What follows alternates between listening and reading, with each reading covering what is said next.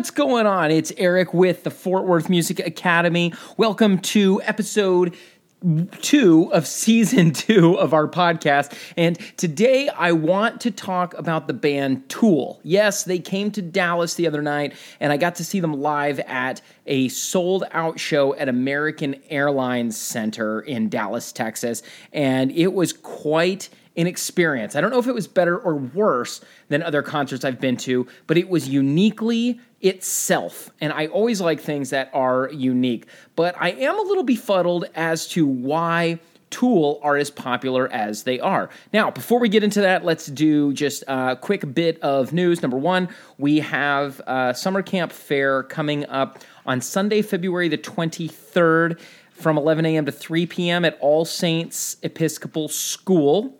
That's being put on by DFW Child, so we will be there promoting our summer camps. We will also that same day, I don't know why we're doing this, Sunday, February 23rd. I mean, I don't know why. I know why we're doing both of these things. I don't know why we're doing them both the same day. It's just how it happened. Sunday, February 23rd at 4 p.m., we are doing a show with the amazing band, the Cutthroat Finches. They are a DFW-based rock, indie rock, maybe you could say, indie rock band, and I love them. I love their music. Sean Russell is the singer, and I absolutely adore him. And they have agreed to play a show with our students. So we're going to be playing a 10-song set with the band. It's going to be a Cutthroat Finches show, but for each song, they're going to be inviting up one of our students to perform with them, a different student for each song. So very, very excited about that. That's happening at Main at Southside here in Fort Worth. And then also what we have going on is Sunday, March 1st at 3:30 p.m., I believe, at the Ridgely Lounge. We are doing a Kids Rock concert. Okay, awesome. Let's talk about Tool. Tool is a band I have never really been a big fan of, but I never disliked them. I just never really got into them, but they definitely rose to prominence when I was a kid, and back in the mid-'90s. And I had no idea that they were one of the biggest rock bands in the world. If you were to ask me, Eric, who's the biggest rock band in the world, I would say for sure the Foo Fighters. Right now, in terms of like modern bands that have rose to prominence in the last 30 years, I would say the Foo Fighters. And by the way, I don't know, between that and Carly Rae Jepsen, those are the two best concerts I've ever been to, I think. Foo Fighters' best rock concert. I know, a lot of people will give me grief for saying Carly Rae Jepsen, but I'm telling you, boy, what a fun dance party that is. It's just a great time. And I think a lot of rock musicians underestimate how fun a pop concert can be. So anyway, back to Tool.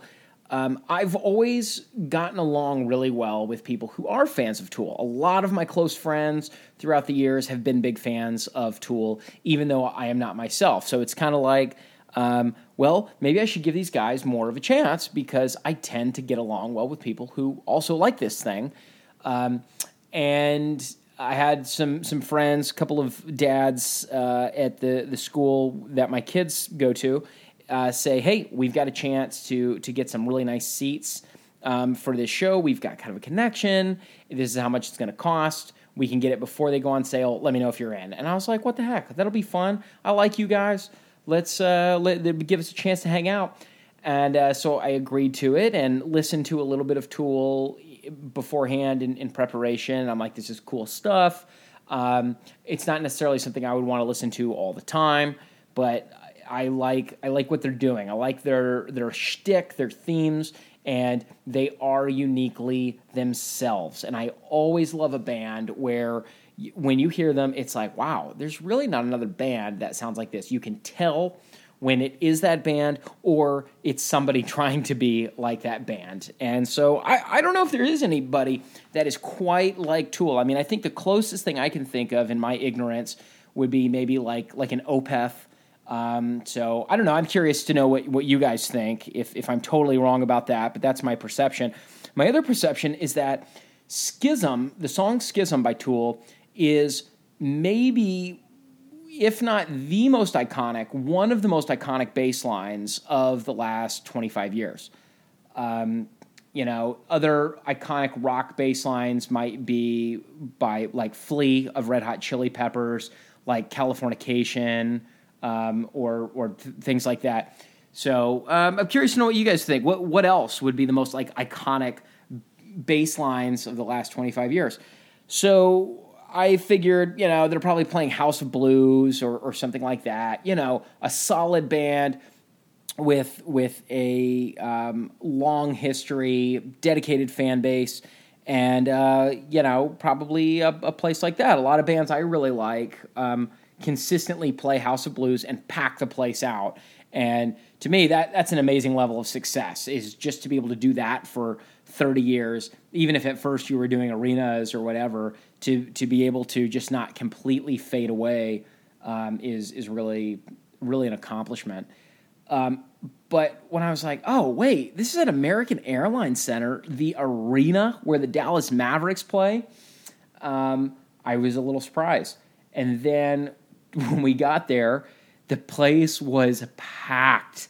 And to find out that it was a sold-out show and that it sold out in like half an hour or something ridiculous like that, I'm like, this is the same place that Taylor Swift played.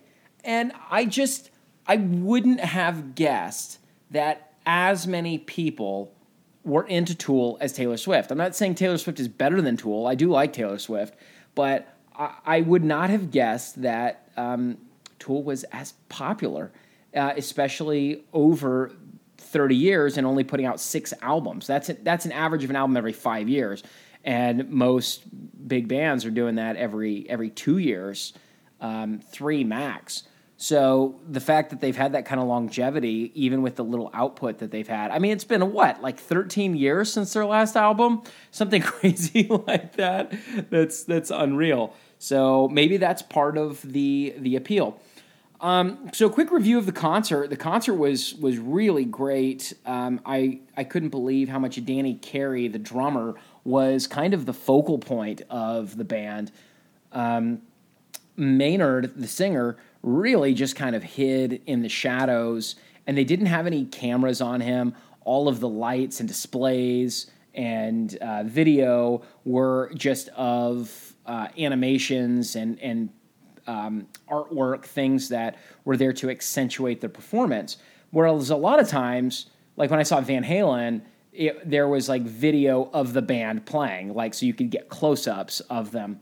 And this was not the case here. So I saw pictures later, and Maynard was decked out in some crazy stuff. His mohawk and his weird eye makeup, and he looked very eccentric. And yet you couldn't see him at all, and he was hiding in the shadows. So I'm kind of like, what was the point? He may as well have just been dressed the way I'm dressed. Nobody could see him. But he, that was still fun. So that surprises me. The fact that the person who is normally the front man is hiding in the shadows, and the drummer really is the centerpiece of the band. I can't think of any other bands where that is the case. I mean, in Rush, Neil Peart was, I think you pronounce it Peart, not Pert. I've always said Pert. I think it's Peart. I could be wrong. Let me know how to correctly pronounce his name.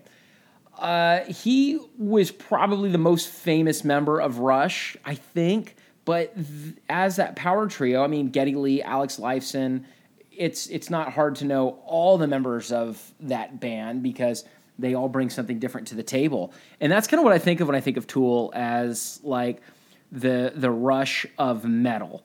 Very unique, very niche. Well, I would have thought very niche in terms of their fan base, where the drums, the bass, and the guitar are all pretty equal in terms of their importance to the band. So I was surprised to find out that Danny Carey, I guess, is kind of the focal point of the group. The other thing I noticed is that this is a band where each instrument and each instrumentalist has like self-actualized, you could put it, like from I don't know if this is psychology or sociology. I guess it's psychology, but whoever was it, Carl Jung or someone who came up with self-actualization, where you really become the you're supposed to be or whatever. And I felt like listening to each of these musicians, were they the most virtuosic? Did they, Adam Jones on guitar, does he do the flashiest stuff? No, but they all had an incredible tone. It was mixed very well, and I feel like they have each become who they were supposed to become as players. And they said, like, this is who I am, and I feel really confident with it. And they each bring something unique to the table, and I thought that was impressive. I really dug that about the band. Their sound is so dark and brooding, and their imagery is so creepy, not in a bad way, but in a way that I would think would be very niche. It would appeal to a much smaller group of people and not be as widespread as something very, happy and let's get together and have a big party, like a Taylor Swift or a Katy Perry kind of a thing. You know what I mean? Even other rock bands. I feel like rock bands tend to promote this kind of like party vibe of like, hey, let's get together. We're going to have a big party. And I feel like Tool is like, no, come see us, but don't see us, experience us. And it seems like something that would be done at like a small independent theater. You know what I mean? But I mean, those people, it really was like 10,000 fists pumping. I don't know, there's probably like 40,000 people there, but just thinking of the album title. Hey-oh! It surprises me that they are as popular as they are. But it's cool, and it gives me hope, and it should give all of us hope that if you have a strong enough vision for what it is you are trying to create, it doesn't matter how weird or bizarre it seemed. I'm sure Tool seemed really bizarre to a lot of people back in, I think they formed in 1990. And I'm sure at first people were like, what is wrong with you guys? Is it like, it's like y'all walked out of an Alien movie and you're trying to just create that vibe. Like, that's not going to work. You can't be rock stars and do that. And it feels like Maynard is promoting this like anti-rock star mentality. Like, no, we're not rock stars. We're just vessels. And they had a strict no camera policy, which was cool. It really allowed us to just experience the music. But I feel like that's very like anti-rock star, and Maynard made fun of us. He comes out at the beginning and he goes, Dallas, presumably. And everyone goes, yeah! And he goes, sounds more like Houston. And everyone went, boo! And then he got quiet and he goes, Dallas. And everyone screams and cheers. And he goes, work on it. And I just feel like that's not the job of a rock star. And Maynard hides. It's like he's this anti-rock star. And part of me kind of wonders if that is what makes them so successful, is that they're so like anti-establishment that it just attracts flocks of people who also want to be anti-establishment, but in so doing creates its own establishment and becomes its own worst enemy. So, all right, so that's my cue that it's time to wrap this up. Thanks for joining me here today. I want to know your thoughts. If you're watching this on YouTube, just search Eric Barassa guitar or something like that on YouTube, and you'll find me if you're listening to the podcast.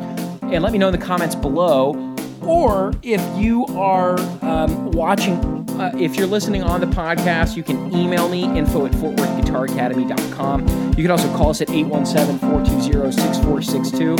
Hey, I'd be more than happy to chat. Maybe we can even have an event and have a roundtable and discuss the philosophy of what makes Tool. See you guys later. Have a great day.